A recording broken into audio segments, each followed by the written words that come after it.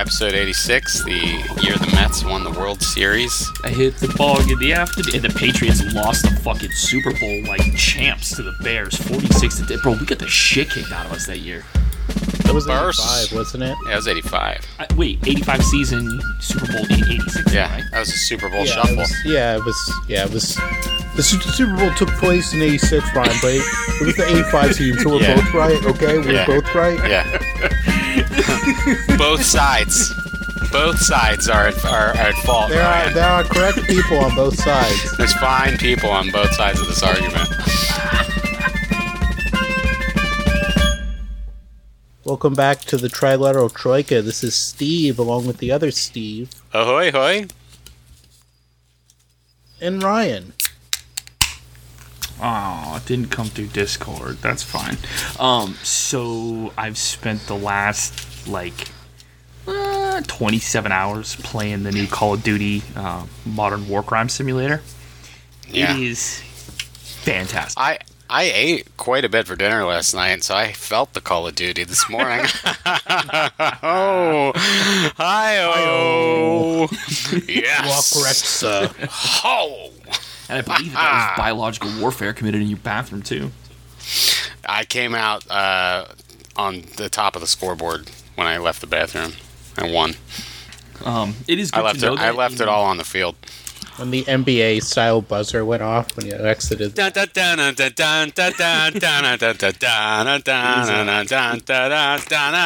It's good to know that in 2022, you know who I miss? Nothing has changed, whatsoever. I'll tell you what, I'm going to prove you wrong about what you just said.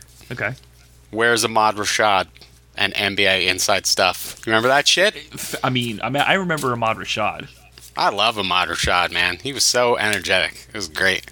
He had great, little, segments on that. That was when NBA was, so much more fun. I don't know why. I still watch the NBA all the time, by the way. I'm not one of these, white supremacist pieces of shit that's I can't watch it. Whole league's black. But then they watch football, and the whole league is black. And it's fuck is wrong with you, asshole? LeBron James.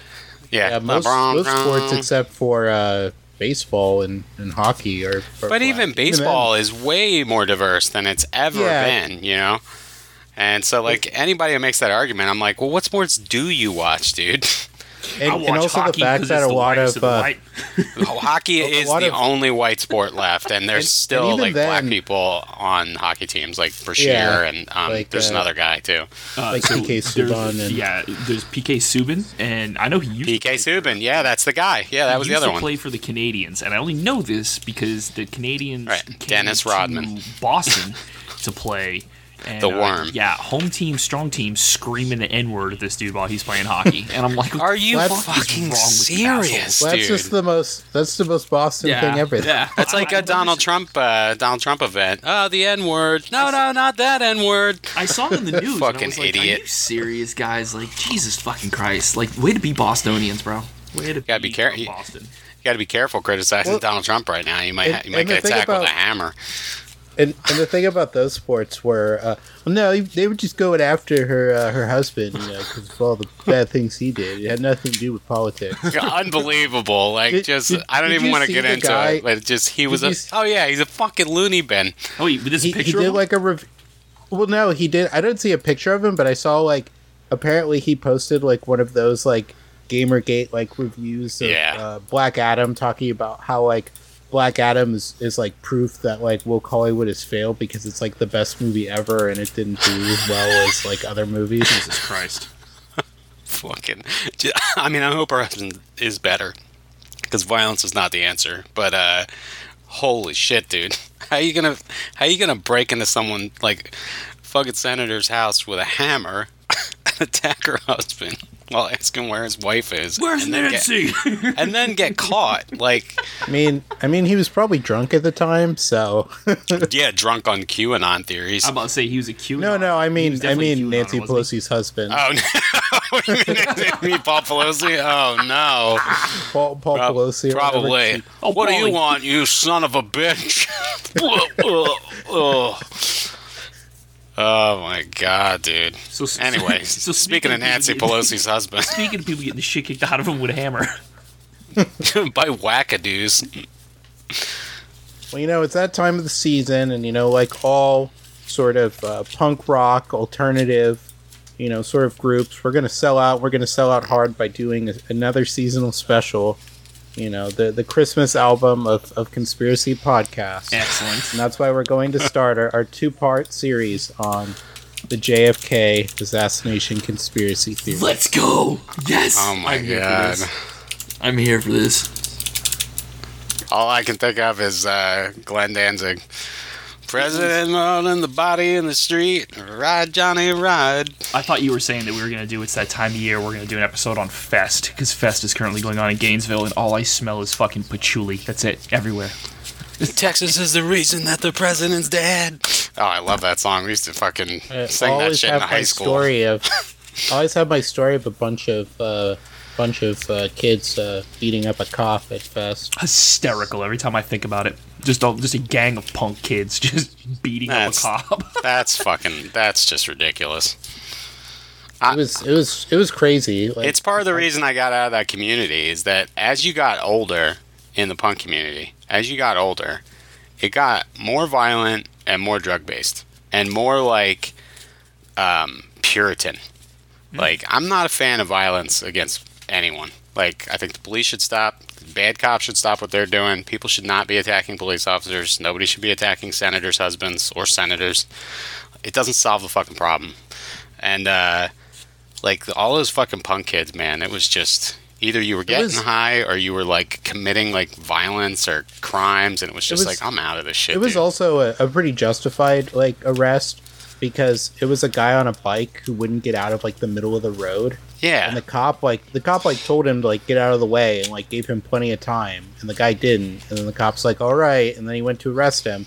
But the thing was, it was in the middle of, like, a block party. Right. Of, like, 400 people. Yeah, that's very dangerous. That's very dangerous for a cop to do.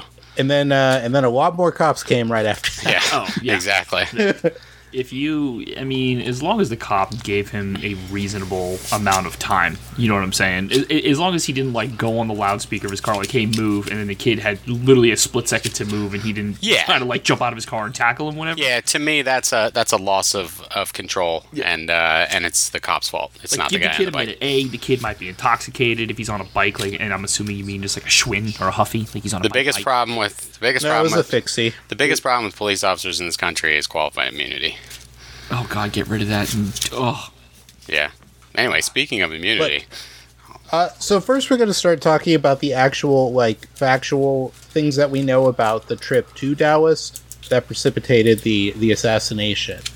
And that was that Kennedy had originally gone to Dallas as part of his campaign for re-election in 1964, and also to smooth over the growing frictions that were happening in the Democratic Party. Mainly between the liberal politicians Ralph Yarborough, Don Yarborough, and the governor of Texas, John Connally.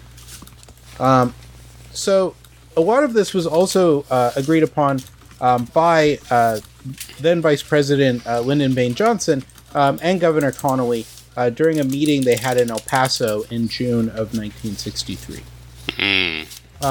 So Kennedy's goals were to attempt to raise funds for his campaign in 1964 to sort of cement in, Texas for his re-election in 1964, and also to try to mend, as I said, the divisions that were growing within the Texas Democratic Party as these two sort of like disparate groups begin to fight with each other. Because it's one of the things that, like conservatives will bring up, like, well, back in the day, the Democrats were the Ku Klux Klan. Oh my God! And it's like, oh my God! As if it's fucking relevant at all.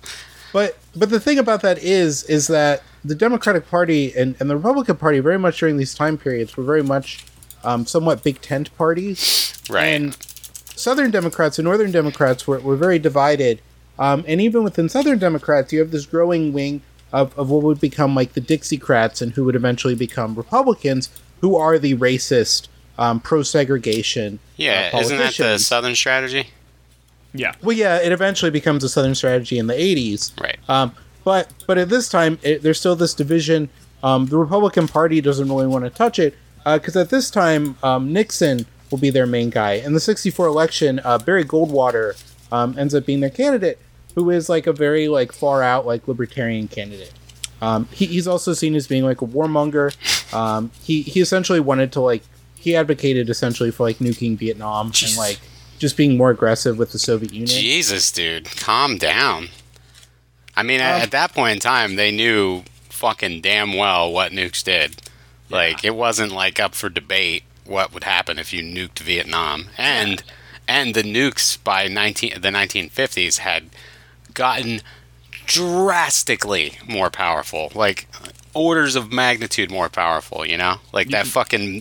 just look at, like, the Bikini Atoll incident. Like, I mean, the nuke was so big that it affected... the hydrogen bombs. Yeah, it affected 3 continents in the middle of the ocean. You can always find the shittiest people because they're the ones that are just flippantly willing to just nuke them. Yeah, just turn that place into a parking lot. Blast the Middle East is what I'm saying.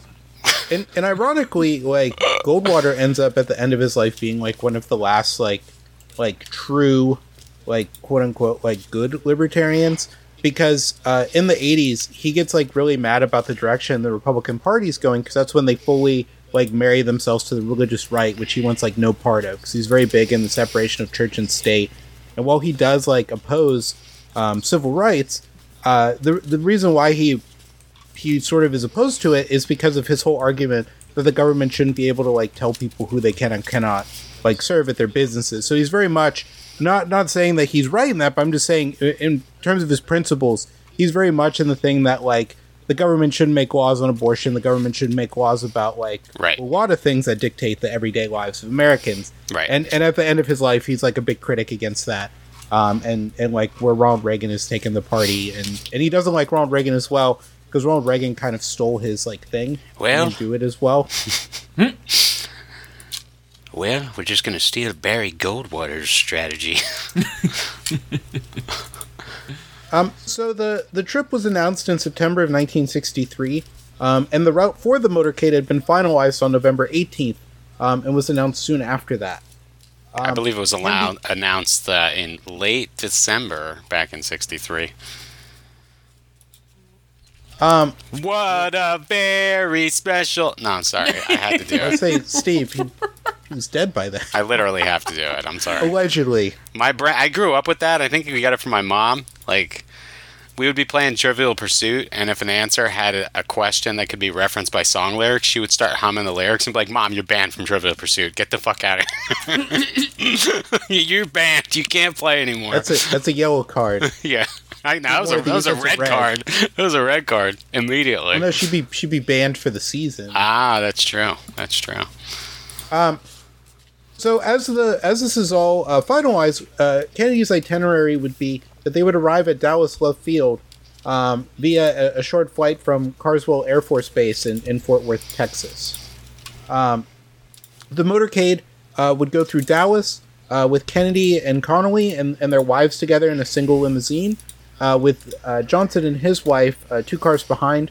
And it was sort of designed to give Kennedy like a maximum exposure to the local crowds before he arrived at a luncheon at a Dallas market center, where he would meet with civic and business leaders. Okay. And that was like one of those like 1960s like cafeteria type deals. 1960s cafeteria type deals. More like it was still like somewhat like fancy, like when you hear cafeteria today, like you think women, of, like, women Corral, wearing like those like demure dresses and all the men in suits kind of thing. Yeah, okay. like yeah, like the first half of like Mad Men, like right. I got you. I have not seen Mad Men, but I've seen enough of clips from it to get the analogy. Yeah, that's why I won't even watch it. I'm like, all right, I'm good. It's an excellent show, by the way. It's one of the best shows. I like John Hamm. We do know things about him now that, make me not like him, but I like John Hamm as an actor. And the destination had been chosen by Kenneth O'Donnell, who was who's Kennedy's appointment secretary and friend, as being the destination. After leaving Dallas Love Field, the motorcade had been allotted 45 minutes to reach the Trade Mart, and its planned arrival time was at 12:15 p.m. So the itinerary as it was designed was they were supposed to take a 10-mile route where they would sort of go very slowly through this route, which would allow the motorcade to sort of be very like visible to people, so people like could come out and see the president. And also, if we're talking about 1963 in Dallas, they were not friendly to JFK. This was not JFK going into a friendly area, like if you were to go tour through like Cape Cod or some shit. Well, it's also to be noted as well that Connolly is a conservative, and he's also a big fan of the John Birch Society, and the John Birch Society believes that like Kennedy is like a secret communist, like everything like people say about like Joe Biden. Like they're essentially saying about like John F. Kennedy. It's very they were very, very much like in hostile territory going on this parade route. Like I believe that there was even a statement made by JFK talking about like if we make it through Dallas alive or some dumb shit like that. But it's like, god damn, bro, like how does even this guy knows that Dallas is not a place to be fucked with. Yep. Special Agent Winston G. Lawson, who was a member of the White House detail. Winston. Who acted as the advanced Secret Service agent on this trip. And Secret Service agent Forrest V. Sorrells, who was the special agent in charge of the Dallas office, were the most active in planning the actual motorcade route. On November 14th, both men attended a meeting at Love Field and drove over the route that Sorrells believed was best suited for the motorcade. From Love Field, the route passed through a suburban section of Dallas, through the downtown along Main Street, a right turn on North Houston Street for 1 block, a left turn on Elm Street passing through Dealey Plaza, and down a short segment of Stemmons Freeway to the Trademark. And it should be noted that where Dealey Plaza is like right in downtown Dallas, and there's also like nothing really around it other than like sort of like commercial real estate and like office buildings. Yeah, you've got a courthouse there. A lot of court buildings, is the county record. Yeah, a lot of government stuff. It's like it's a downtown area. It's a downtown, tight, lot of buildings, and where he comes out of Dealey Plaza is actually where it opens up, so you don't have a lot of those buildings and things. But the area, just to give you an idea, it's not like it's not a residential area. When people think of like downtown cities, like there's not a lot of like restaurants or stuff like that. It's purely like a business and government like area. Right. So Kennedy had planned to return to Love Field to leave for a fundraising dinner at Austin later that day. For the return trip, the agents had selected a more direct route that was about 4 miles, with some of the route that would be used on the previous route that he had taken. The planned route to the Trademark was widely reported in Dallas newspapers several days before the event, for the benefit of people who wish to see the president. That is just... Anyway. Like, think about how that is, like, crazy nowadays. Like, to announce exactly which direction the president's going to be, and then to openly have a limousine with no protection. That's crazy to me. I mean... Yeah, but you have to remember during the time period as well, like, it was sort of like more of a parade, and people weren't as armed as they are today. Although, also, you can make a case for it that it's fine because the Secret Service does their job so excellently that the president is allowed outside of the beast to walk, a mile and a half to their inauguration. People in Texas weren't as armed? I think they were probably more armed in Texas. No, they were less armed. Really? It's gotten progressively worse. Well, I mean, I think the number of guns people own has definitely gone up, but Texas seems like the number of guns, like... Texas has like they had more stringent gun laws than like Florida had. So like the idea you have is probably skewed by how things are here in terms of like how things were in Texas, because Texas was also part of the West, which was like heavily regulated. Yeah, it's pretty weird here. It's pretty weird here, dude. You get emails from like local gun shops, and they're like, "Yeah, today it's all new, $189 for a handgun that holds 19 rounds." It's like, I'm sorry? Yeah, come in today. You can get it today. You can buy 5. Because people admit, like, about the Wild West is that, like, you couldn't take your guns into town. Like when you went into town, you had to take your guns and you had to turn them in. Like, and if you didn't turn them in, you'd get arrested. Because that's what the gunfight at the OK Corral was about, was that the rival gang wouldn't turn in their guns. That they had a legal obligation to turn in their guns and they wouldn't due to not trusting the Earps. So the shootout ensued after that. So like out west, they actually do have like pretty stringent gun controls. So, and this is also during a time period where like the proliferation of like actual like combat level like firearms are not really around. Which the rifle that does end up killing Kennedy was bought through like an NRA catalog that was a military rifle that had essentially been being sold as like a hunting rifle. The rifle that killed John Kennedy was an AR-15 being held by Secret Service agent George. I'm sure we'll get to this. I'm sorry.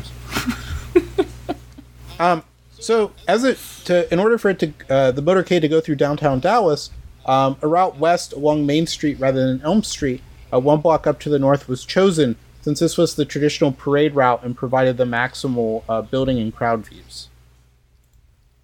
The Main Street section of the route prevented a direct turn onto the Fort Worth Turnpike exit, which also served as an exit for the Stevens Freeway, which was the route to the Trade Mart, as this exit was only accessible from Elm Street. So the planned motorcade route included a short one-block turn at the end of the downtown segment of Main Street onto Houston Street for 1 block northward before turning west onto Elm. That way it could proceed through Dealey Plaza before exiting Elm onto the Stevens Freeway. The Texas School Book Depository was and still is situated at the northwest corner of Houston and Elm Streets intersection. At the northwest corner of the IKEA parking lot in Secaucus, New Jersey. Why does that sound familiar?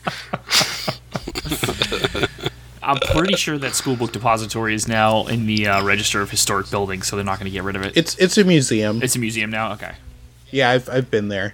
Oh, have you really? Yeah, it's a museum, and they have like when you go up to the floor where Oswald allegedly was, they have it like set up as it would have been like when he like did the shot, or like how it was found with like the rifle. Can you look out the window? Can you stand in Yeah, place? you Oh can. no! So listen, here's the question. You can't It's not stand in as- place. it's not- Oh, okay, You can't stand in place. That's so. terrible. I was gonna say, because like if you go to that viewpoint, from what I understand, because I've never been to Dallas, so I would love to go to Dealey Plaza, but from what I understand, it is not that far. Because there's a white X on the. I know there's a white X on the street, like where Kennedy was actually hit, in his head. And I know that from what I've understood, standing in that window, it's not as far as everybody thinks it is. Like you're not even a full football field away. That's kind of why I'm like very much on the side that like that Oswald was there like shooting. Yeah. Because like people talk about how it's like this impossible shot when it's not. No, it's it's a couple hundred feet. It's not impossible by any stretch of the imagination. And Oswald had like military training, although he was like a fuck up. That like it wasn't impossible for someone with his training to like make the shot as like because a lot of the documentaries that like to say like it's impossible for someone to make this shot are ones that like have money in keeping the conspiracy theories like going. Yeah. Yeah. You get the guys who are like, there's no way he could have got off 3 shots out of that Carcano rifle that he was holding. And then the person that they like set up to test that theory is like 86 years old with arthritic fingers who like takes a full fucking like 6 seconds to just rack the bolts. Like, come on, man. Get somebody who's in their 20s. Like I was fucking there. fire I that bitch. had just gotten out of the army when I came to see Mr. Kennedy in downtown Dallas. This is the same rifle I used in World War One. I was there. I just beat my wife and told her to stay home, and I was down there. I'm a classic Texas white. Yeah, so the distance from the book depository to the spot is not that far. It is absolutely a viable shot, if you will. So the motorcade would use 3 vehicles for Secret Service and police protection. You know, like the way you're arguing it there kind of was like, it was almost like a guy watching sports who was just like, I could fucking do that better than that guy. If I was there taking the shot, I could have done that. Better than that. It's like shooting fish in a barrel. Like that out of shape armchair quarterback watching Brady get the throw, and he's like, this fucking bum. What are This you Joe talking about, Burrow guy?" guy, he's a piece of shit. I could throw the ball. How much you want to bet I could throw the football over that mountain? like that clip I have of that Yinzer yelling about Matt Canada. Oh my god. Anyway, so repeat what you just said. So there were 3 cars that were given for Secret Service and police protection. The first car was an unmarked Ford hardtop carrying Dallas Police Chief Jesse Curry, Secret Service Agent Wynn Lawson, and Sheriff Bill Decker and Dallas Field Agent Forrest Sorrells. The second car, a 1961 Lincoln Continental convertible, was occupied by Agent Bill Greer, the driver, Special Agent Roy Kellerman, Governor John Connolly, Nellie Connolly, President Kennedy, and and First Lady Jackie Kennedy. The third car, Jackie, yo. Sorry, song stuck in my head. A third car, a 1955 Cadillac convertible codenamed Halfback, contained driver Agent Sam Kinney, Agent Emery Roberts, the presidential aides Ken O'Donnell, Agent and Dave Emery Powers, Board. Driver Agent George Hickey, and PRS Agent Glenn Bennett. It's a birthmark. It's a birthmark. No, he did it, man. Like, listen, Oswald took some shots, but Hickey is the one that actually connected. You know what a halfback is from Florida, right? It's someone who moves to Florida and then moves to North Carolina.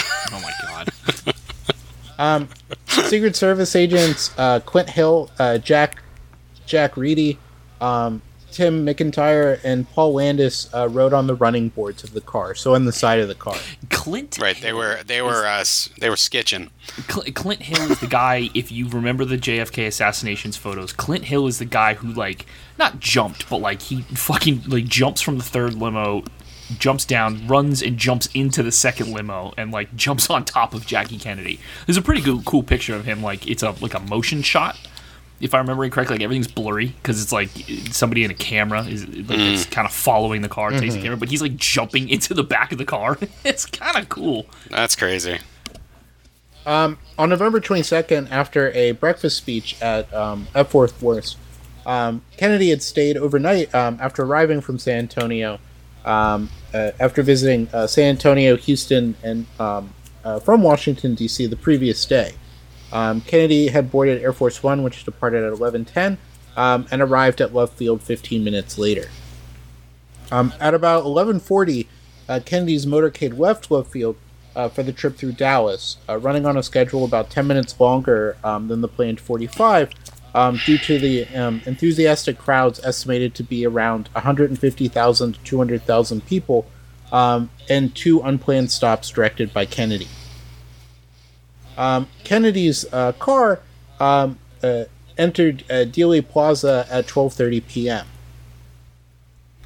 Nellie Connolly, the First Lady of Texas, turned to Kennedy, who was sitting behind her, and commented, "Mr. President, you can't say Dallas doesn't love you."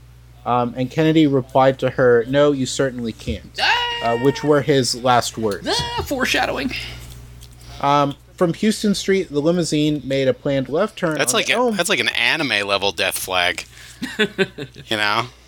En route. I'm definitely not going to get shot today. No, I'm certainly not. There's no way, Mr. President. There's no way you're going to get shot leaving Dallas today. You know, in retrospect, I mean, I hate to victim blame, but it's kind of really fucking stupid. The whole thing to me has always struck me as incredibly fucking stupid and naive to think that he would ever be safe in that situation. I just remember, and he ultimately has the choice of whether he's going to do that or not. He doesn't have to do it. You know, he doesn't have to be in that fucking limo like that, like a fucking stunat. Well, also, you're right. No one in history has been killed in this fashion.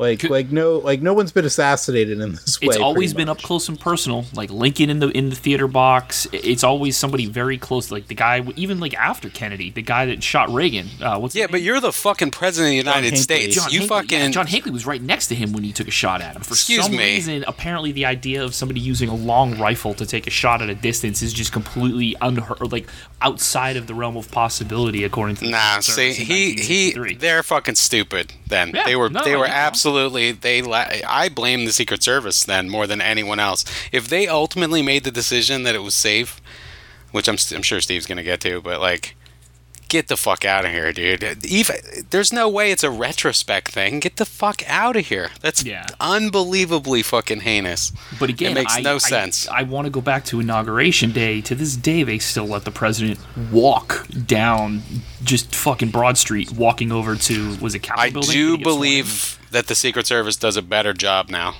at containing things. I hope so, but jeez. So as it turned down through Dealey Plaza, it passed by the Texas School Book Depository and it continued down Elm Street when the shots were fired. About 80% of the witnesses recalled hearing 3 shots. At the book depository, a Mannlicher Caracano rifle and 3 shell casings were found at an open window on the book depository's 6th floor.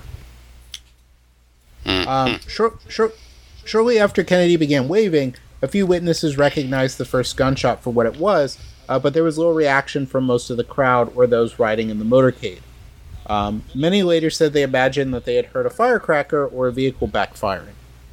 The Warren Commission, based on studying the Zapruder film, found that the limousine had traveled an average speed of 11.2 miles per hour over the 186-foot stretch of Elm Street immediately preceding the fatal headshot.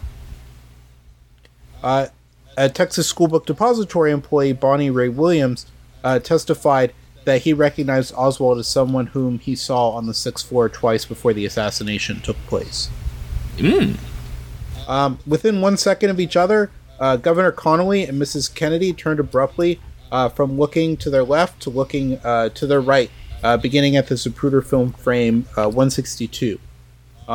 Connolly, who was a veteran of World War II, like Kennedy, and was a longtime hunter, he testified that he immediately recognized the sound as that of a high-powered rifle and turned his head and torso rightward to see Kennedy behind him.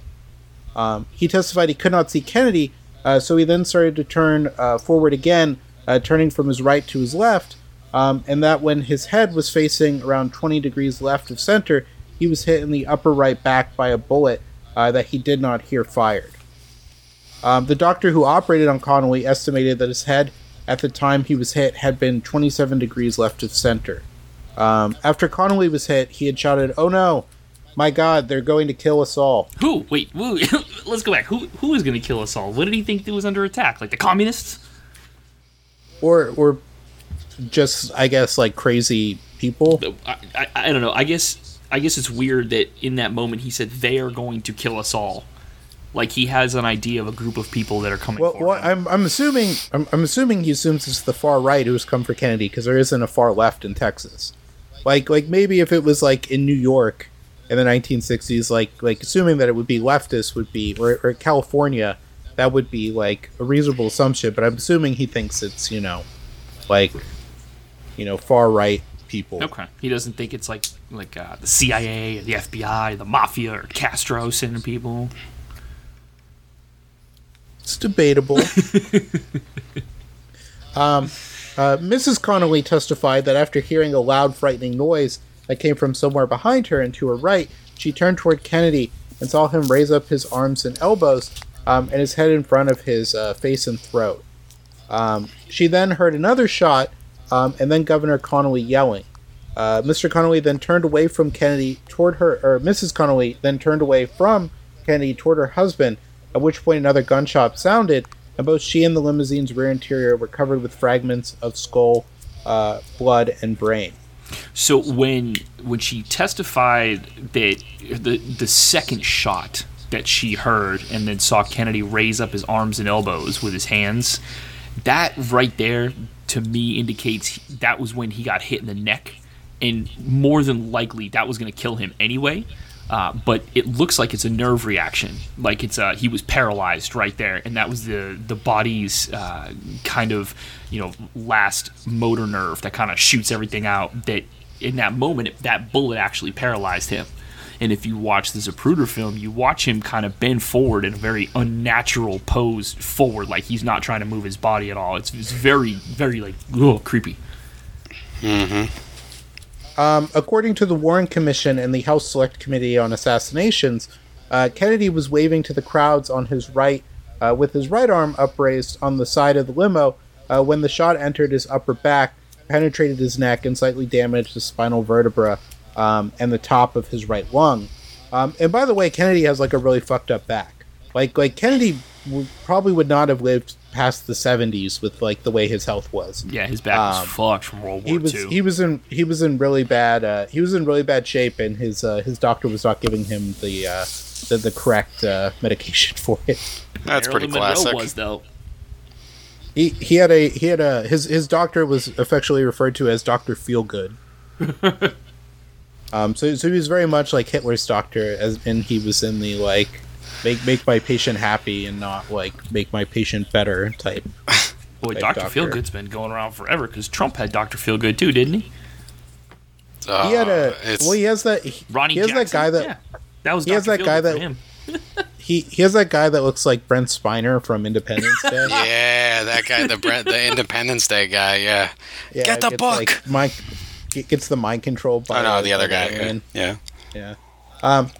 So the bullet exited his throat, nearly center line, just beneath the larynx, and nicked the left side of his suit tie knot. He raised his elbows and clenched his fists in front of his face and neck, and then leaned forward and left. Mrs. Kennedy facing him, then put her arms around him in concern. Yeah, that is he is paralyzed from the neck down at that point. And then, according to the Warren Commission's sort of like theory on what occurred, Connolly also reacted after the same bullet penetrated his back just below his right armpit. The bullet had created an oval-shaped entry wound, impacted and destroyed 4 inches of his right fifth rib, and exited his chest just below his right nipple. Oof. This created a 2.5-inch oval-shaped air-sucking chest wound, and the same bullet then entered his arm just above his right wrist and cleanly shattered his right radius bone into 8 pieces. The bullet exited below his wrist at the inner side of his right palm and finally lodged in his left inner thigh. So that's two that's bullets? the magic bullet, right? Yeah, so where's the second shooter again? On the grassy knoll? That's one of the theories. Second shooter's in the car right behind him. Second or only shooter. It was Jackie O.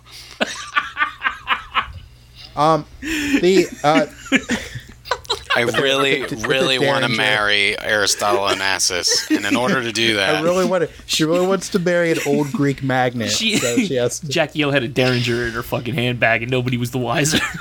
She had a Derringer that specifically fired.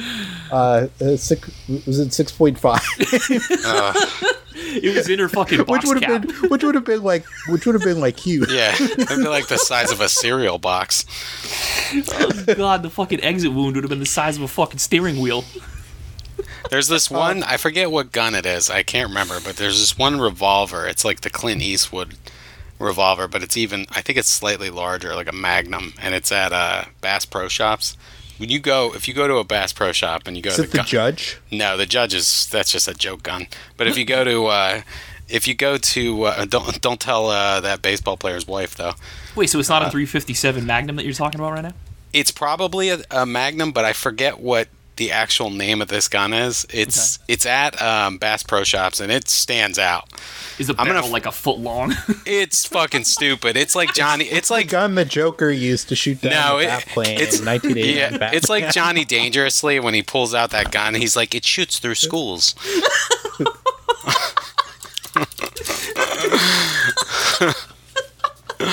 You know, Danny, you really succeeded all our expectations for you. You become a real piece of shit. Hey, no full auto in the hallways. Thanks, Johnny.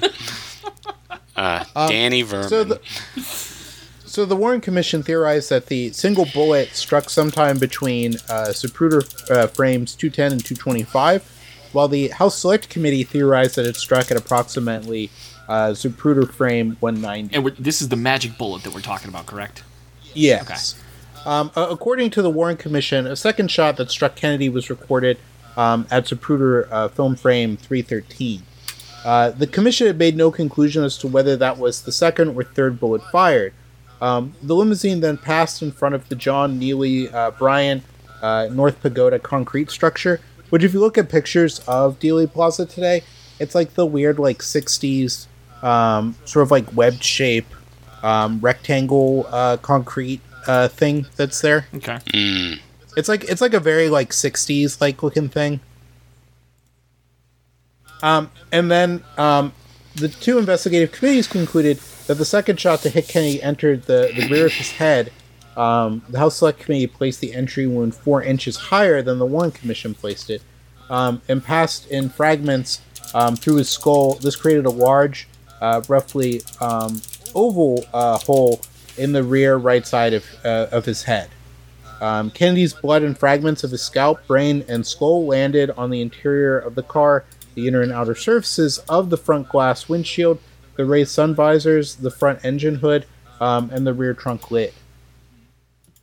His blood and fragments also landed on the Secret Service follow-up car and its driver's left arm, as well as on the motorcycle officers who were riding on both sides of Kennedy just behind his vehicle. Jesus I'm gonna have to trigger warning this episode. Yeah, this is fucking rough, dude. Jesus.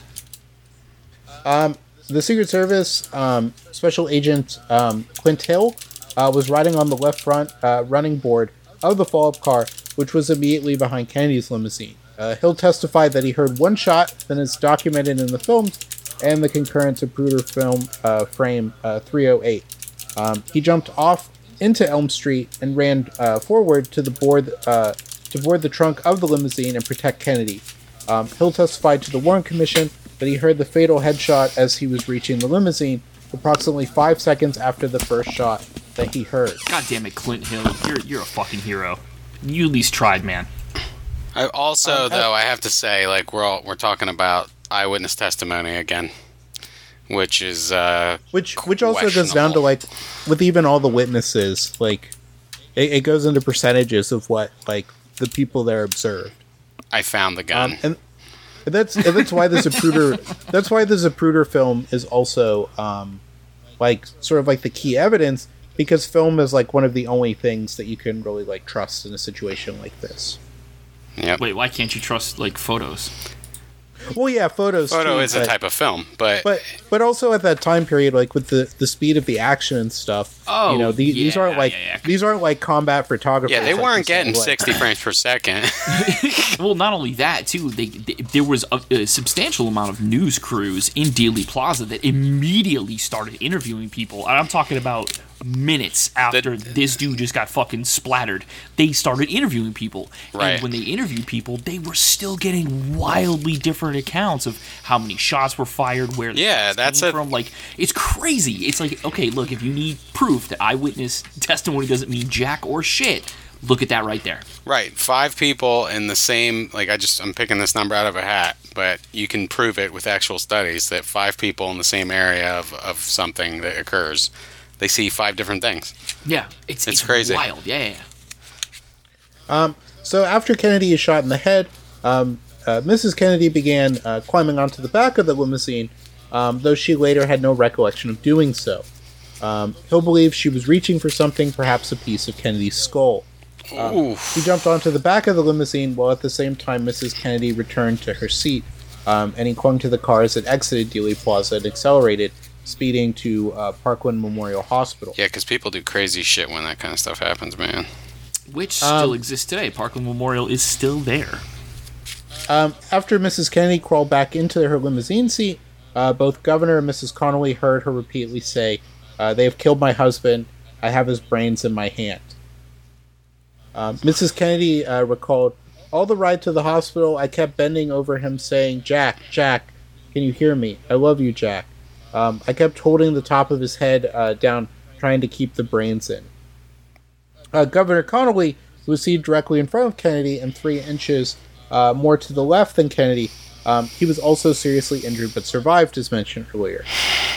Doctors later stated that after the governor had been shot, his wife had pulled him into her lap, and this resulting posture helped close his front chest wound, which was causing air to be sucked directly into his chest around his collapsed right lung. Yeah, it's fixable, though. I'm not as worried about that as the guy that had half his fucking skull. Well, yeah, but they said like a key thing to him surviving was his wife essentially like inadvertently like closing the wound. Yeah. A bystander, James Tagg, received a minor wound to his right cheek while standing 531 feet away from the depository's 6th-floor easternmost window. Teague, okay. 270 feet in front of and slightly to the right of Kennedy's head's facing direction, and more than 16 feet below the top of Kennedy's head. Teague's injury had occurred when a bullet or bullet fragment with no copper casing struck the nearby Main Street South curb. A deputy sheriff noticed some blood on Teague's cheek, and Teague realized that something had struck his face during the shooting. When Teague pointed to where he had been standing, the police officer noticed a bullet smear on a nearby curb. 9 months later, the FBI removed the curb, and a spectrographic analysis revealed metallic residue consistent with the lead core in Oswald's ammunition. Teague testified before the Warren Commission and initially stated that he was wounded on his cheek by either the second or third shot of the 3 shots that he remembered hearing. When the Commission counsel pressed him to be more specific, Teague testified that he was wounded by the second shot. Yeah. Can't do that, man. If you're not sure, you're not sure. The limousine was passing the grassy knoll to the north of Elm Street at the time of the fatal headshot. As the motorcade left Dealey Plaza, police officers and spectators ran up the grassy hill and from the triple underpass to the area behind a 5-foot high stockade fence atop the knoll, separating it from the parking lot. No sniper was found there. Lee Bowers... So that kind of gets rid of the grassy knoll, conspiracy theory right there. Yeah, or they just, were able to get away, very quickly. If they were there. But it seems unlikely. Okay. Lee Bowers, who was in a 2-story railroad switch tower, which gave him an unobstructed view of the rear of the stockade fence atop the grassy knoll. He said he saw 4 men in the area between his tower and Elm Street, 2 men who seemed not to know each other near the triple underpass, some 10 to 15 feet apart, and 1 or 2 uniformed parking lot attendants. At the time of the shooting, he saw, quote-unquote, something out of the ordinary, a sort of milling around, which he could not identify. Like somebody was standing there, kind of hands in their pockets, kicking sand that he wasn't sure about. Is that what that means? Just that they had gathered together and he couldn't see what they were doing. Bowers testified that one or both men were still there when motorcycle police officer Clyde Haygood ran up the grassy knoll to the back of the fence. In a 1966 interview, Bowers clarified that the 2 men he saw were standing in the opening between the pergola and the fence, and that no one was behind the fence at the time the shots were fired. Okay. Meanwhile, Howard Brennan, a steam fitter who had been sitting across the street from the Texas School Book Depository, approached police to say that as the motorcycle passed, he heard a shot come from above, then looked up to see a man with a rifle take another shot from the 6th floor corner window. He said he had seen the same man looking out the window minutes earlier. A police broadcast of Brennan's description of this man at 12:45, 12:48, and 12:55 p.m. was made. After the second shot, Brennan recalled, this man was aiming for the last shot and maybe paused for another second as though to assure himself that he had hit his mark. As Brennan spoke to police in front of the building, they were joined by 2 book depository employees who had been watching the motorcade from windows at the southeast corner of the building's 5th floor. One reported hearing 3 gunshots come from directly over their heads and sounds of bolt-action rifle and cartridges dropping on the floor above. I thought Lee Harvey was in the northeast corner of the building. Well, I'm sure it echoed because it's like a wooden, the inside, the floors, I believe, are wood. Okay. And also, to the fact that, it probably echoed a lot. Okay. Dallas police sealed off the exits from the depository approximately at 12:33 and 12:50 p.m. There were at least 104 eyewitnesses, or 154 witnesses who heard in Dealey Plaza who were on record the opinion of where the direction the shots came. 54, around 51%, thought that all the shots had come from the depository building. 31% thought, 33 of them, 31%, thought they had came from either the grassy knoll or triple underpass. 9, about 8.7%, thought that each shot came from a location entirely distinct from the knoll or the depository. And 5, 4.8%, believed that they had heard shots from 2 locations, and 2.9% thought that the shots originated from a direction consistent with both the knoll and the depository. And also, we were just talking earlier about how Dealey Plaza is kind of like in a commercial downtown, area with large buildings and things like that. Noise echoes, folks. It's really, really impossible to look at somebody even on different sides of the street to say where did that shot come from, just because of the echoing and the acoustics of how you have to be a professional. Sound. Yeah, and even if you're a professional, acoustics can totally screw you up. Absolutely. Like my house, the way my house is currently set up, if there's a noise out back, it sounds like it's out front. That's crazy. Yeah, it's really weird because of the way the house is currently, and there's 2 houses behind it. So it's like, if something happens on the street, it echoes off the one house, and it sounds like it happened right next to the house. It's like, Yeah. And then you talk about a gunshot, which is going to echo everywhere. Right.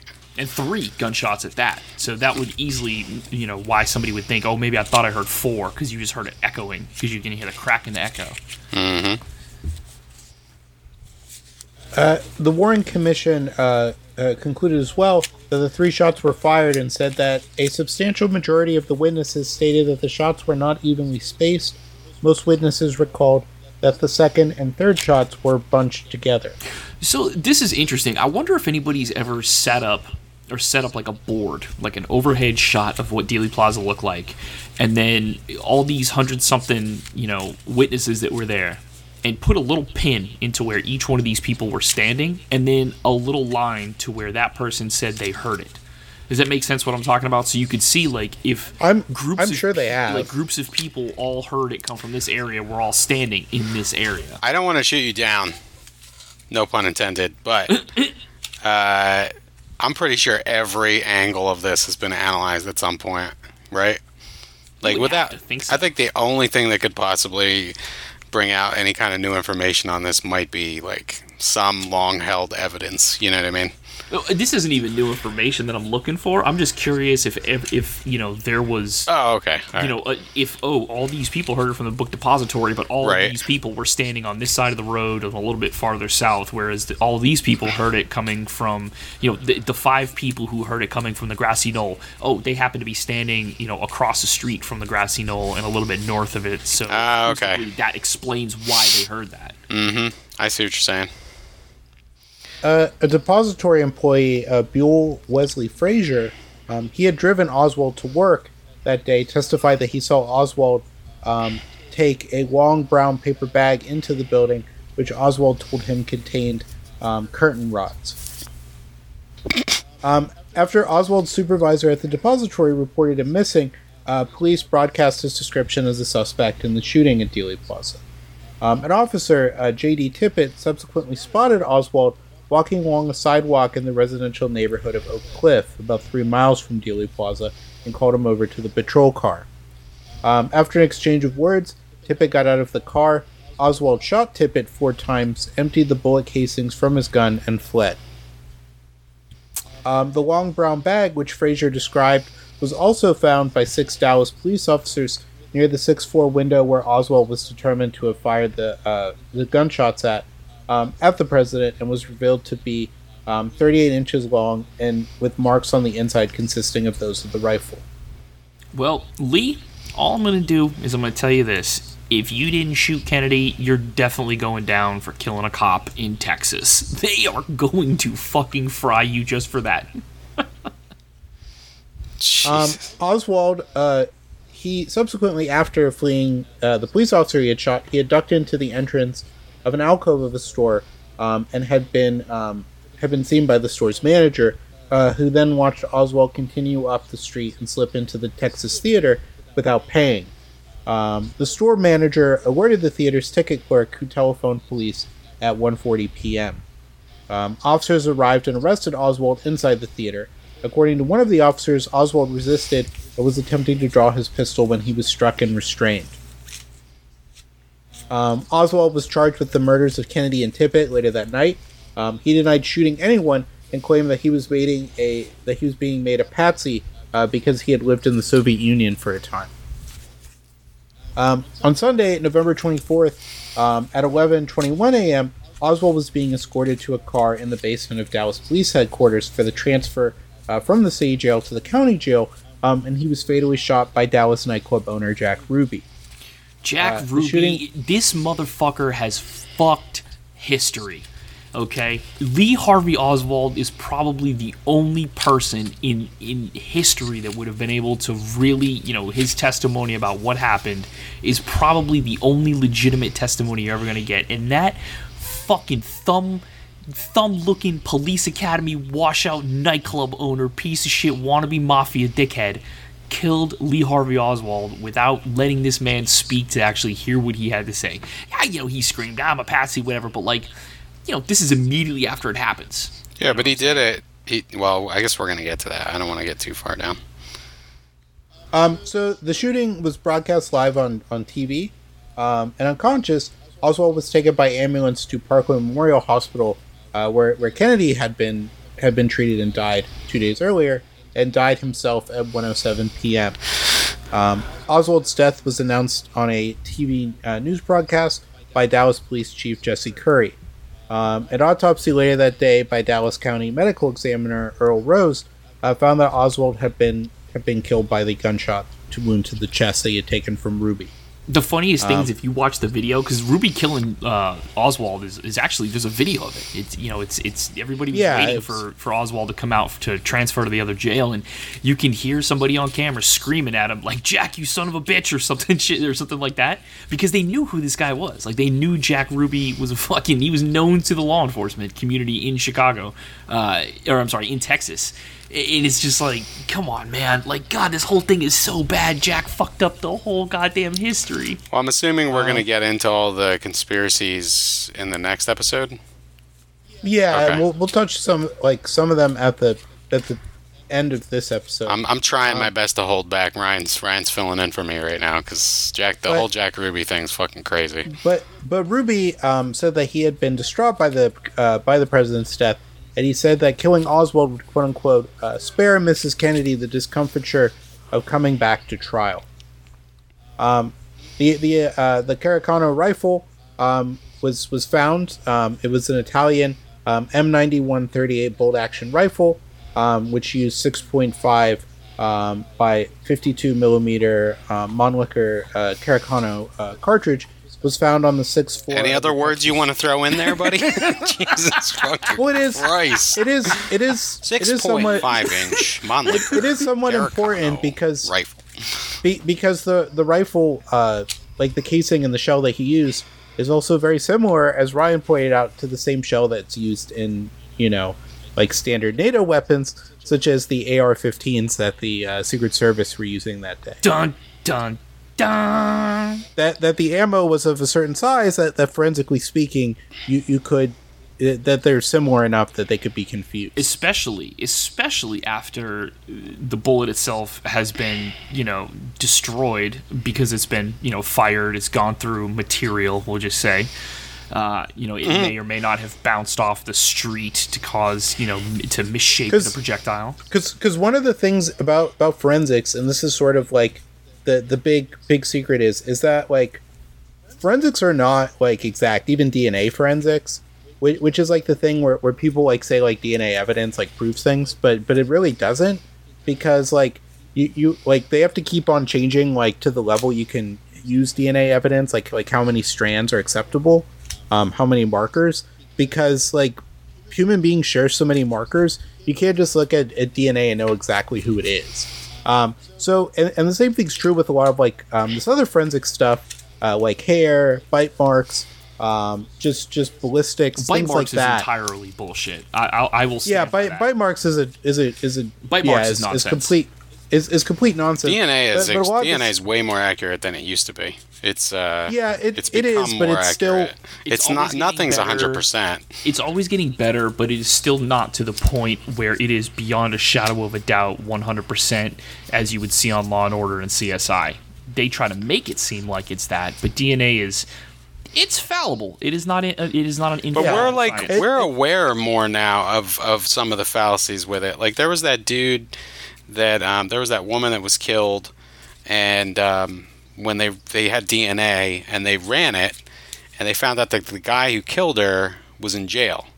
Mm-hmm. And it didn't make any sense, right? But this guy that had killed, that they found the DNA of, that was in prison, had received a bone marrow transplant from someone, and it had switched. It had switched the DNA of the blood. Well, no, the guy in prison had given the bone marrow transplant to the guy who was his brother, and it had thrown off his DNA. Who's the guy I think you're wrong. Who was out of but prison. I think I'm not 100% sure, but I was just reading about it like today. It was the guy that wasn't in prison. Yeah, who did it, and that's because that's exactly what I said. Who was also a fuck up.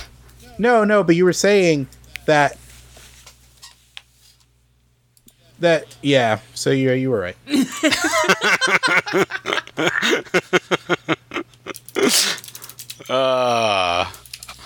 I think I'm right. I'm actually looking it up. Bone marrow is kind of, sort of the source of because what you said was the prisoner had gotten the bone marrow transplant, and what it was that the prisoner had given the bone marrow transplant. I got it. Okay, I got it. That's where the confusion was, because he had given it, and the guy he had given it to was his brother, who was also like a piece of shit, like rapist. But they only had the one, but they already had the other brother's DNA on file because he was in prison. This happened very recently. Yeah, basically the bone marrow transplant changes your DNA, like literally changes your DNA. I don't know that it does it 100% because there are. It turns you into. It basically turns you into a chimera. It does. Well, I'm saying if that were the case, then anybody who's had a bone marrow transplant could theoretically commit a crime once they've had their new bone marrow transplant. Well, you see, Ryan, when you get a bone marrow transplant, it's like in the Matrix when Agent Smith is just turning everybody into Agent Smith to become that person. But the rifle had been recovered from the 6th floor of the schoolbook depository by Deputy Constable Seymour Weitzman and Deputy Sheriff Eugene Boone soon after the assassination, and this was filmed by reporter Tom Olea of WFAA TV in Dallas. The footage shows the rifle to be the Caracano rifle, and photographic analysis commissioned by the House Committee verified that the rifle filmed was the one later identified as the assassination weapon.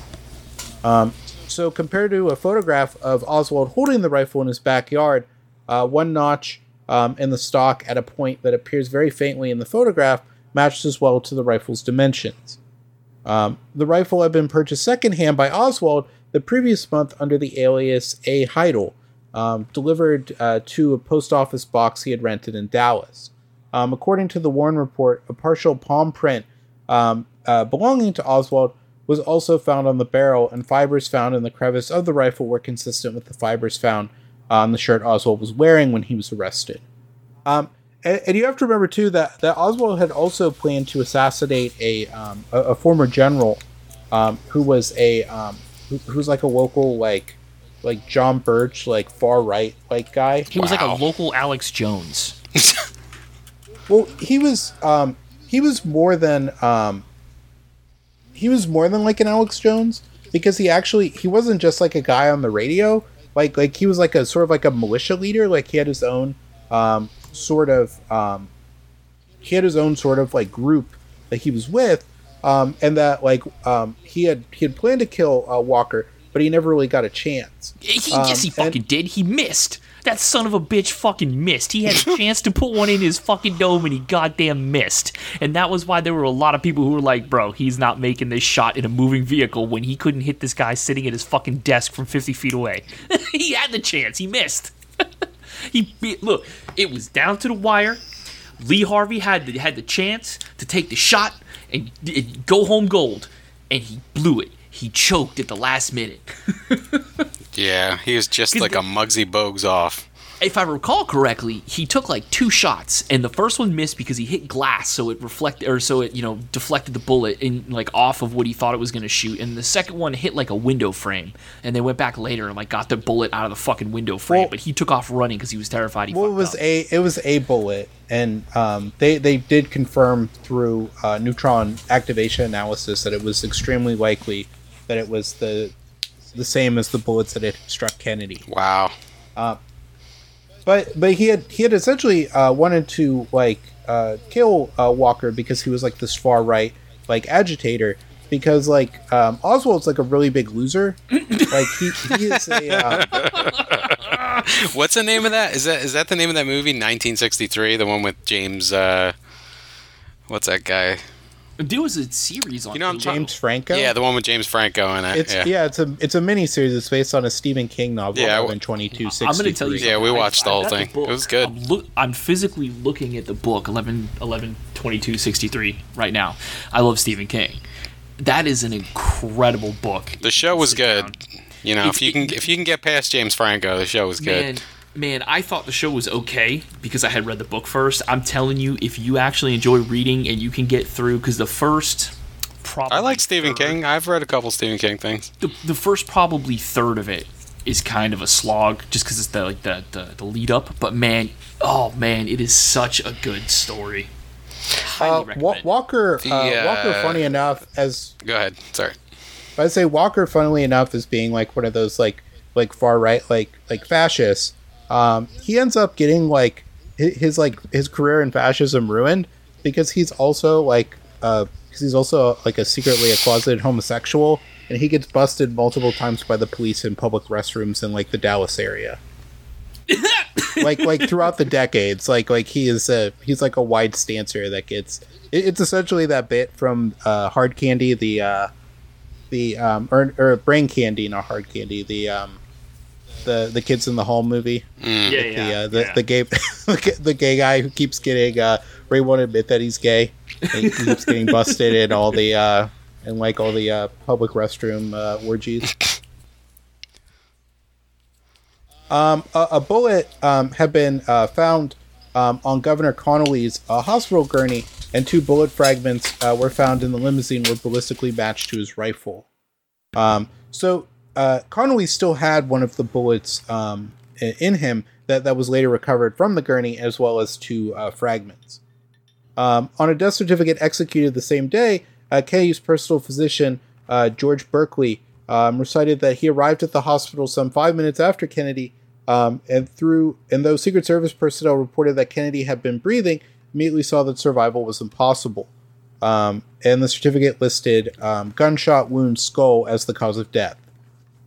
Kennedy was pronounced dead at 1 p.m., and after heart activity ceased, a Father Oscar Huber administered his last rites to Kennedy, as he was a Roman Catholic.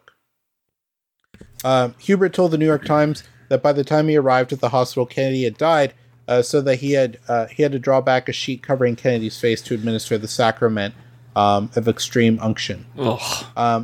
Kennedy's death was announced by the White House acting press secretary Malcolm Kilduff at 1:33 p.m. The regular press secretary Pierre Salinger was traveling to Japan that day, along with much of the cabinet for a visit. Governor Connolly, meanwhile, underwent surgery. Members of Kennedy's security detail were attempting to remove Kennedy's body from the hospital when they briefly scuffled with Dallas officials, including Dallas County Coroner Earl Rose, who believed that he was legally obligated to perform an autopsy before Kennedy's body was removed. That is the craziest shit about that Texas area law, that they have to do a fucking autopsy, and a judge or something like that has to say no, otherwise it's something crazy, some crazy fucking law where they were gonna be no, you can't have the president's body, we have to autopsy it here. Bitch, what? What? It's like that scene in Dr. Strangelove where he needs to get the change out of the Coca-Cola machine. And he's like, "You can go right ahead and do it, sir, but you're gonna have to answer to the good people at the Coca-Cola Bottling Corporation." The Secret Service pushed through Rose and eventually stepped aside. The forensic panel of the House Select Committee, of which Rose was a member, later said that Texas law made it the responsibility of the justice of the peace to determine cause of death and determine whether an autopsy was needed. Oh, that's what it was. A Dallas County justice of the peace signed the official record of inquest as well as the second certificate of death. A few minutes after 2 p.m., Kennedy's body was taken from the Parkland Hospital to Love Field. His casket was loaded into the rear of the passenger compartment of Air Force One in place of a removed row of seats. Vice President Lyndon Johnson, accompanied, who had been on the trip, was there, and he became president as soon as Kennedy died at 2:38 p.m. Jackie Kennedy was at his side. He was administered the oath of office by a federal judge. Sarah Tillman Hughes aboard Air Force One shortly before departing for Washington. Kennedy's body was flown back to Washington, D.C. His autopsy was performed by the Bethesda Naval Hospital in Bethesda, Maryland, between 8 p.m. and midnight Eastern Standard Time, Saturday, November 23rd. It was performed at... I have a quick question. Yes? I have a quick question. Why did they make Jackie Kennedy stand next to Lyndon Johnson in the clothes that were still covered in her husband's blood while he was sworn into office? Why could they not let that woman go be somewhere private? I think she wanted to. I think she said that she wanted to wear them to like show. To show what? To show that like it wouldn't like stop the process of like government from like going on. That like despite everything that had been done, like that the country was like bigger than that. Oh man! Wow. Okay. So just to show that, like in extreme circumstances, that like the rule of law would. She was clearly grieving in an incredible level, and they should have put her somewhere quiet and let her talk to somebody because. Well, it was the '60s, They just slap her a couple times, hand her a cigarette, walk it off, toots. Give her some Valium and tell her to get fucked. Oh, these broads awful. And skirts aren't cut for anything. God, it's awful. Because so you know the picture I'm talking about. You never would have lasted 5 minutes at Iwo Jima. You guys have all seen, or everybody's seen the picture. You know the picture I'm talking about, where he's standing on Air Force One, getting sworn in, and she's standing right next to him, and she literally has like 1,000-yard stare. And if I'm remembering correctly, you can't see the clothes because like she's got something covering her, like you can't see what she's actually wearing. But like, every time I see that picture, I'm just like, why would you make that woman stand there and do that? Like, let her go be somewhere quiet and just grieve. Holy shit. So you have to remember, it was also within like within an hour or less than 2 hours of Kennedy dying. That makes it better. Well, no, I'm just saying that like it was like the amount of speed at which it like all happened. Oh yeah, as well. Yeah. So going into the conspiracy theories of why the president was assassinated, one of the popular ones, which is like what the movie JFK heavily draws from, is what's referred to as the New Orleans conspiracy. Nowlands. And yes, Kevin Costner doing his back and to the left, back and to the left. Is this the conspiracy where Kennedy said, I don't like red beans and rice, and they fucking popped him for that? Zatarans can go fuck himself. Tony Uncle Satcheries Ben, is motherfucker. the spice of the devil. I will never touch Tony Satcheries ever again. Uncle Ben, more like Uncle Shit.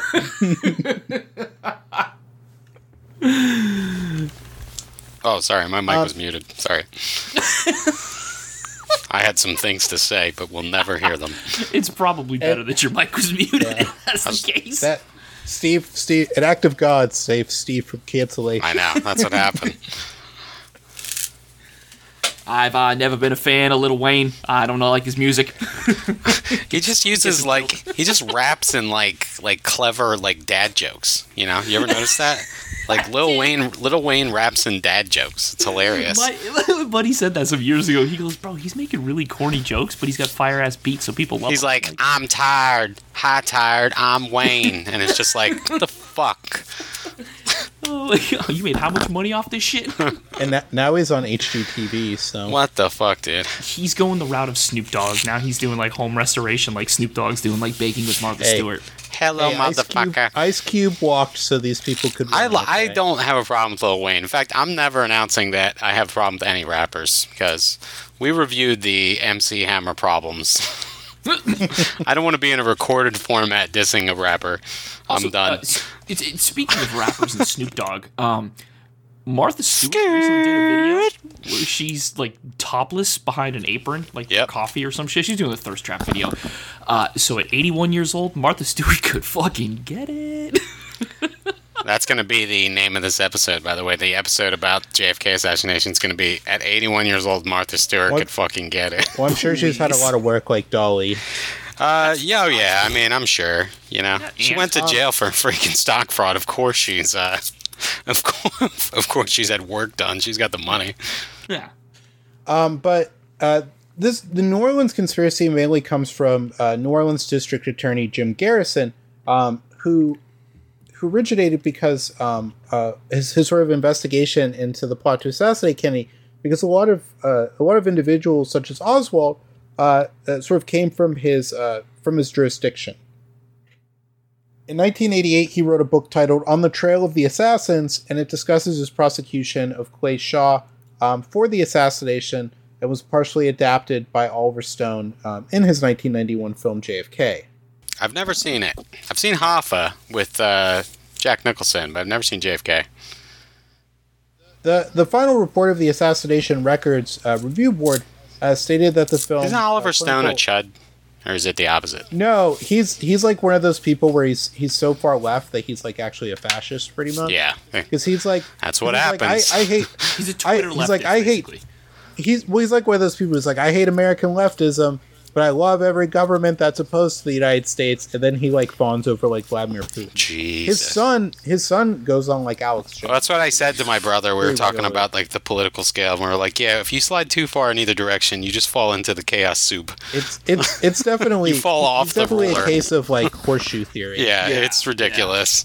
Yeah. It's not a horseshoe, it's a fucking circle. It's a circle, yeah, it literally is a circle.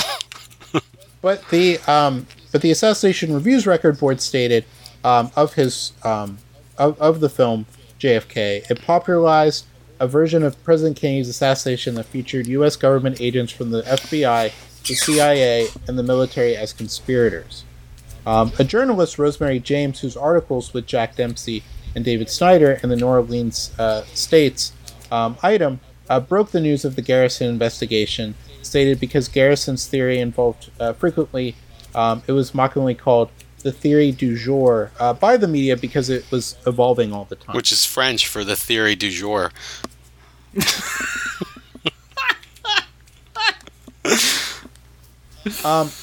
Pamela Colliff and Michael Hall summarized the theory held by Garrison and Stone for the Texas Monthly. There is a secret government within our government, a cabal that in 1963 ordered the murder of a popular president, set up a patsy, installed its own puppet, and orchestrated an elaborate cover-up that included tampering with the corpse, destroying and suppressing evidence, and killing witnesses. Sons of bitches.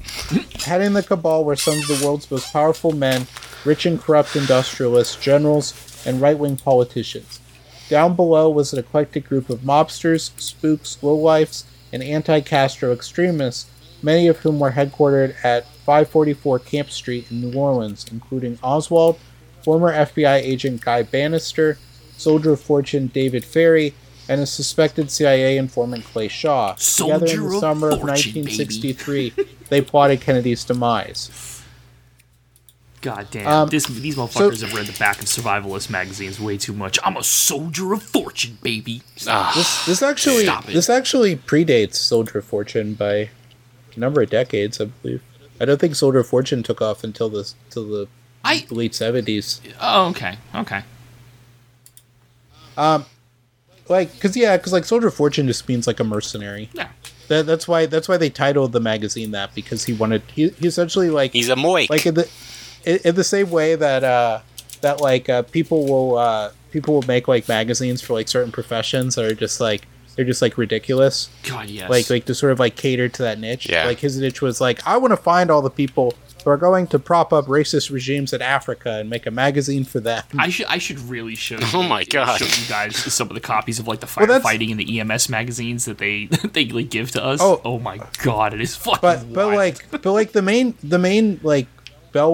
thing that kept Soldier of Fortune going was like white supremacy and essentially like the Civil War in Rhodesia and later like in other Bush wars in Africa, essentially to get former American and British soldiers to like go fight for like Rhodesia. And they did. They actually got American like right-wing clowns to go to Rhodesia and get killed within minutes of being on the ground.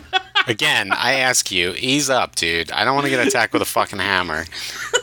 No. These are guys who legitimately answered magazine ads to go over to fucking Rhodesia to fight in a war, and they got clapped within minutes of touchdown. Like Robert Evans did a 2-parter on the Soldier of Fortune magazine, and it is fucking hysterical. Every time you guys say Robert Evans, I think of movie producer Robert Evans from the Patton Oswalt bit. Yeah. Well, they probably did do about as much coke. So yeah, probably the same amount. About the same amount. So soon after Kennedy was assassinated, a lot of Oswald's like past activities begin to be looked into, and his activities in New Orleans during the spring and summer of '63 began to come under scrutiny. 3 days after his assassination after Kennedy's assassination on November 25th, 1963, New Orleans attorney Dean Andrews told the FBI that he received a telephone call from a man named Clay Bertrand on the day of the assassination, asking him to defend Oswald. Andrews would later repeat the claim in testimony to the Warren Commission. Also, in late November of 1963, an employee of a New Orleans private investigator, Guy Bannister, named Jack Martin, began making accusations that fellow Bannister employee David Ferry was involved in the JFK assassination. Martin told police that Ferry was, quote-unquote, was supposed to have been the getaway pilot in the assassination. He said that Ferry had outlined plans to kill Kennedy, and that Ferry might have taught Oswald how to use a rifle and a telescopic sight. Martin claimed that Ferry had known Oswald from their days in the New Orleans Civil Air Patrol, and that he had seen a photograph at Ferry's home of Oswald in a Civil Air Patrol group. Ferry denied any association with Oswald. There was no scope on his Carcano, right? He was just using iron sights, right? No, he had terrible breath. Lil Wayne, no scope, I got terrible breath. No, it had a scope. It did? Okay. All right. Oh, yeah. I always thought he used irons, and that's why I was kind of... It was one of those, impressed. Like... It was like one of those, like, 50 era scopes, though. So it might have been like one of those, like, one of those, like, long, skinny ones. From like Battlefield 1? Like no, from like have you ever seen the movie Maverick? When they're riding the train in the Old West, that type of scope. Oh Jesus. Not the one that like goes to like the body of the rifle and gives you like 1.5 times magnification. Oh, okay. I just found a picture of it. These are rock salt lenses. Guys, breaking news. Lee Harvey Oswald was a fucking chud, bro. Like, he had this all-black fucking assault rifle. He had a murdered-out rifle. Obviously, he had big money backers. He was able to afford skins for the rifle. Where is his jacked up skins? Skins for the rifle. I love it. Your Honor, if you look here, you can see that the loot box economy was the one that murdered our president who wanted to rein it in. He got 3 kills without dying 50 times, and he was awarded the obsidian skin for the 6.5 Carcano. The loot box economy, huh? The loot box economy. I love that. It was later discovered that Ferry had attended Civil Air Patrol meetings in New Orleans in the 1950s that were also attended by a teenage Lee Harvey Oswald. In 1993, the PBS program Frontline obtained a photograph taken in 1955, 8 years before the assassination, showing Oswald and Ferry at a Civil Air Patrol cookout with other Civil Air Patrol cadets. Whether Oswald and Ferry's association in the Civil Air Patrol in 1955 is relevant to their later association in 1963 is still a matter of debate. According to several witnesses in 1963, both Ferry and Bannister were working for lawyer G. Ray Gill on behalf of Gill's client, New Orleans mob boss Carlos Marcello, in an attempt to block Marcello's deportation to Guatemala. On the afternoon of November 22nd, 1963, the same day that Kennedy was assassinated, New Orleans private investigator Guy Bannister and his employee Jack Martin were drinking together in a local bar. On their return to Bannister's office, the two men got into a heated argument. According to Martin, Bannister said something to which Martin replied, "What are you going to do? Kill me like you did Kennedy?" Bannister drew his .357 Magnum revolver and pistol whipped Martin several times. Martin, badly injured, went by ambulance to Charity Hospital. Yeah, he was heard to be saying, as he pistol whipped him, he was heard to be said, "Where is Nancy?" Early in the spring of 1963... he was just a time traveler trying to stop her before she just really dug her claws into the government of California. Oswald had written to the New York City headquarters of the pro-Castro organization, the Fair Play for Cuba Committee, proposing to rent a quote-unquote a small office at my own expense for the purposes of forming a Fair Play for Cuba Committee branch here in New Orleans. As the sole member of the New Orleans chapter of the Fair Play for Cuba Committee, Oswald ordered 1,000 leaflets with the heading "Hands Off Cuba" from a local printer. On August 16, 1963, Oswald passed out a Fair Play for Cuba leaflets in front of the International Trade Mart in New Orleans. One of Oswald's leaflets had the address 554 Camp Street hand-stamped on it, apparently by Oswald himself. The address was in the Newman Building, which from October 1961 to February 1962 housed the Cuban Revolutionary Council, a militant anti-Castro group. Around the corner, but located in the same building, with a different entrance, was the address 531 Lafayette Street, the address of Guy Bannister Associates, the private detective agency that was run, of course, by Guy Bannister. Bannister's office was also involved in anti-Castro and private investigative activities in the New Orleans area. A CIA file indicated that in September of 1960, the CIA considered using Guy Bannister Associates for the collection of foreign intelligence, but ultimately decided against it. So he hands out these pamphlets that are pro-Cuba, but he has this address stamped on there that goes like an address that's full of like anti-Cuba organizations and associates. Right. In the late 1970s, the House Select Committee on Assassinations investigated the possible relationship of Oswald to Bannister's office. While the committee was unable to interview Guy Bannister, who had died in 1964, the committee did interview his brother, Ross Bannister. Ross had said he had, quote-unquote, told the committee that his brother had mentioned seeing Oswald hand out Fair Play for Cuba literature on one occasion. Ross theorized that Oswald had used the 554 Camp Street address on his literature to embarrass Guy. Okay. Guy Bannister's secretary, Delphine Roberts, would later tell author Anthony Summers that she saw Oswald at Bannister's office and that he filled out one of Bannister's agent application forms. She said, Oswald came back a number of times. He seemed to be on familiar terms with Bannister and with the office. The House Select Committee on Assassinations investigated Roberts' claims and said, because of the contradiction in Roberts' statements to the committee and lack of independent corroboration of many of her statements, the reliability of her statements could not be determined. In 1966, New Orleans District Attorney Jim Garrison began an investigation into the assassination of President Kennedy. Garrison's investigation led him to conclude that a group of right-wing extremists, including David Ferrie and Guy Bannister, were involved with elements of the Central Intelligence Agency in a conspiracy to kill Kennedy. Garrison would later claim that the motive for the assassination was anger over Kennedy's attempts to obtain a peace settlement in both Cuba and Vietnam. Garrison also came to believe that New Orleans businessman Clay Shaw was part of the conspiracy and that Clay Shaw used the pseudonym Clay Bertrand. Garrison further believed that Shaw, Bannister, and Ferrie conspired to set up Oswald as a patsy in the JFK assassination. On March 1st, 1967, Garrison arrested and charged Shaw with conspiring to assassinate President Kennedy.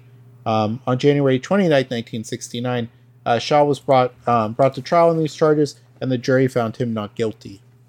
So that sort of concludes the extent of the New Orleans conspiracy, which again, a lot of these tie into a lot of areas like the CIA, which is the main one we'll talk about is the CIA conspiracy.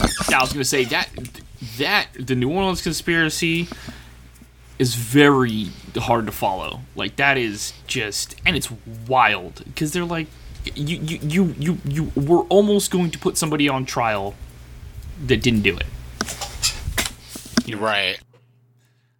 That's why, well, they don't include Ruby in that, but that's like one of the theories of like what Ruby's part in it, because he was associated with these people one way or another, is that he was sent in to like silence Oswald. Yeah, that's the thing that I always heard, and that Giancana and the Chicago outfit and all them were involved.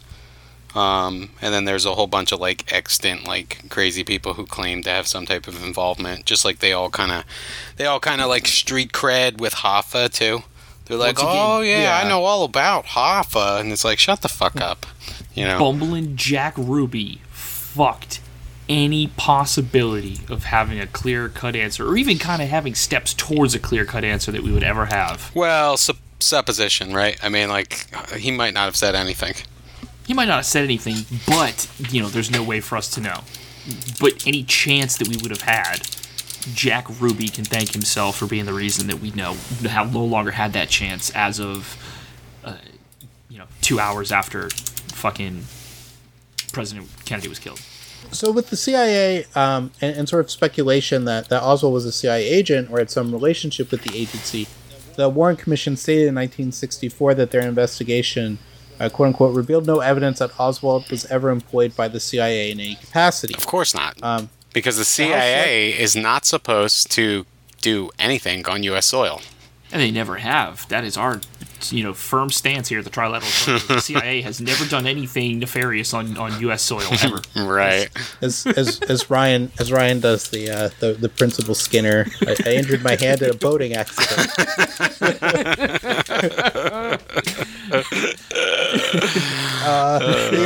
The House Select Committee on Assassinations reported similarly in 1979 that there was no indication in Oswald's CIA file that he had ever had contact with the agency, and concluded that the CIA was not involved in the assassination of Kennedy through Oswald. No, because again, it was the Secret Service.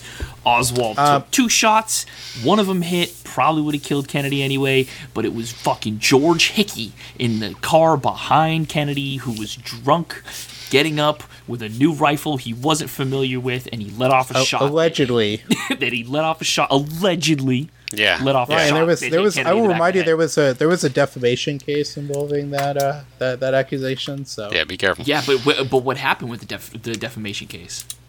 I believe he won because it couldn't be concluded that was what had actually happened. Okay, but he can't prove we'll talk about didn't that. Do it. We'll talk about that next episode. And that was also more like accidental, the third shot, as opposed to like a out and out. Oh no! I would never. Yeah, say I know, that, but I'm just stating. It was the lurch of the car, is what I've read about. It's yeah, he grabbed it in the lurch of the car, kind of. Because we all know that the Secret Service loves to like drink and see prostitutes and stuff like this. It's all like well known. It is once again that they love to party. It is the stance of the Trilateral Troika that the Secret Service does no wrong, and that they are an infallible institution of the government that protects the president with no issues. And not just. And not just in America too, especially in sketchy foreign countries like Colombia. I don't want to get clapped. Not yet, anyway. Gaten Fonzie, an investigator for the House Committee, wrote that investigators were pressured not to look into the relationship between Oswald and the CIA. He stated that a CIA agent, David Atlee Phillips, using the pseudonym Maurice Bishop, was involved with Oswald prior to the Kennedy assassination in connection with anti-Castro Cuban groups. Wow. Okay. In 1995, a former U.S. Army intelligence officer and National Security Agency executive assistant, John M. Newman, published evidence that both the CIA and FBI deliberately tampered with their files on Lee Harvey Oswald, both before and after the assassination. Furthermore, he found that both the agencies withheld information that might have alerted authorities in Dallas that Oswald posed a potential threat to the president. Subsequently, Newton expressed the belief that the CIA chief of counterintelligence, James Angleton, was probably the key figure in the assassination. According to Newman, only Angleton had access, the authority, and the diabolically ingenious mind to manage the sophisticated plot. Which is true. Like Angleton is like one of like history's like greatest monsters. Like he's up there with like Kissinger. Wow. Probably worse than Kissinger. I've never heard of him before. Him and Dulles. You never heard of James Jesus Angleton? I have not either. I've heard of. I've definitely heard of Alan Dulles. I can hear him scribbling note to make an episode about what's his name, James Angleton. Yeah, James Jesus Angleton. Yeah, I can already hear him. I can already hear Steve making notes that he's going to make an episode on this guy. But no, I've never. But he's up there with like the Dulles brothers. He's like one of the OG. Jesus. Like the OG bastards, huh? Bro. Yeah, like the OG. Bro. His middle name is Jesus. Yeah. This fucking guy. Well, please, Steve. It's Jesus. And second of all, first of all, he's not Spanish. Second of all, what the fuck? Know. I don't know. I guess I don't know. They got a lot of Hispanic people in Boise, Idaho, in 1970. Yeah, they moved back from Brazil. Well, he's also like all of them. He's very buddied, like because he went to Yale and Harvard. Ah, one of those guys. But yeah, like all these Jordan all these Peterson guys, figure. like Bush, like. Well, no, these are guys that actually did something with their degrees. But hey, that's not fair. I made my bed this morning. But it's just sort of like people talk about like Skull and Bones and why that's prevalent in like conspiracy theories, because like all of these guys that ended up like creating the CIA and like forming the CIA and sort of like committing like assassinations and overthrowing governments throughout the world to secure American interests and help facilitate genocides. Well, they were all in the same fraternity group, so you kind of draw arrows. Okay, that makes sense. Yeah. However, Newman would surmise that that the cover operation for the assassination was not under James Angleton, but was under Allen Dulles, who we just mentioned, who was at that time a former CIA director and later a Warren Commission member. Who had been dismissed by Kennedy after the failed Bay of Pigs invasion. And it's also funny, too, is that when Dulles joins the committee, he sort of puts out his theory that he sort of makes the statement that all assassinations of presidents have only been taken out by, like, lone individuals. And they just immediately were like, what about Lincoln? Which was, like, a large, like massive conspiracy to assassinate Lincoln. He's very quick to sort of like shoo away any of those notions. In 1977, the FBI released 40,000 files pertaining to the assassination of Kennedy, including an April 3rd, 1967 memorandum from Deputy Director Cartha DeLoach to the Associate Director Clyde Tolson that was written less than a month after President Johnson learned from J. Edgar Hoover about CIA plots to kill Fidel Castro. The memorandum reads, Marvin Watson called me late last night and stated that the president had told him in an off moment that he was now convinced that there was a plot in connection with the assassination. Watson stated that the president felt that the CIA had something to do with the plot. Later, Cartha DeLoach would testify to the church committee that he felt this to be sheer speculation. Okay. So we'll leave off there with the plots. With Oswald being a CIA agent, I think that's pretty unlikely because Oswald, as I mentioned, is an idiot and a failure. He's hardcore failure, but also he'd lived in Soviet Russia for once, but he had made at least 2 trips over there, right? He had lived in the Soviet Union for a couple of years. He had defected in 1959, essentially just sort of like nagging them to let him stay. Yeah. Let's talk about this. He didn't defect. He tried, and even the Russians were like, "Get this fucking idiot out of our faces." Well, they accepted him. He got to stay. Like eventually, what happened was he tried to kill himself, or he made it look like he tried to kill himself. And then he got put in a psychiatric hospital, so he didn't have to go back to the U.S. They eventually relented to letting him stay in the Soviet Union, which they weren't really happy about. And then eventually, what happens is that like he lives a somewhat like boring life working in a factory, and he eventually marries a woman, Marina Pruzakova, who was 19 at the time in 1961. So he was a little older than her. She was younger. One of the women that he had a relationship with there who wouldn't marry him and just sort of dated him out of pity essentially said that she just liked him because he was like a lot nicer and less rougher than the other men in Russia. And that they got married, and then soon after he marries Marina, he applies to come back to the United States. He had to denounce his American citizenship and all this other stuff. And they eventually took him back in 1961, and in which they show in 11/22/63, like he is like mad when he gets back because nobody cares that he came back from the Soviet Union. Yeah, nobody gives a shit.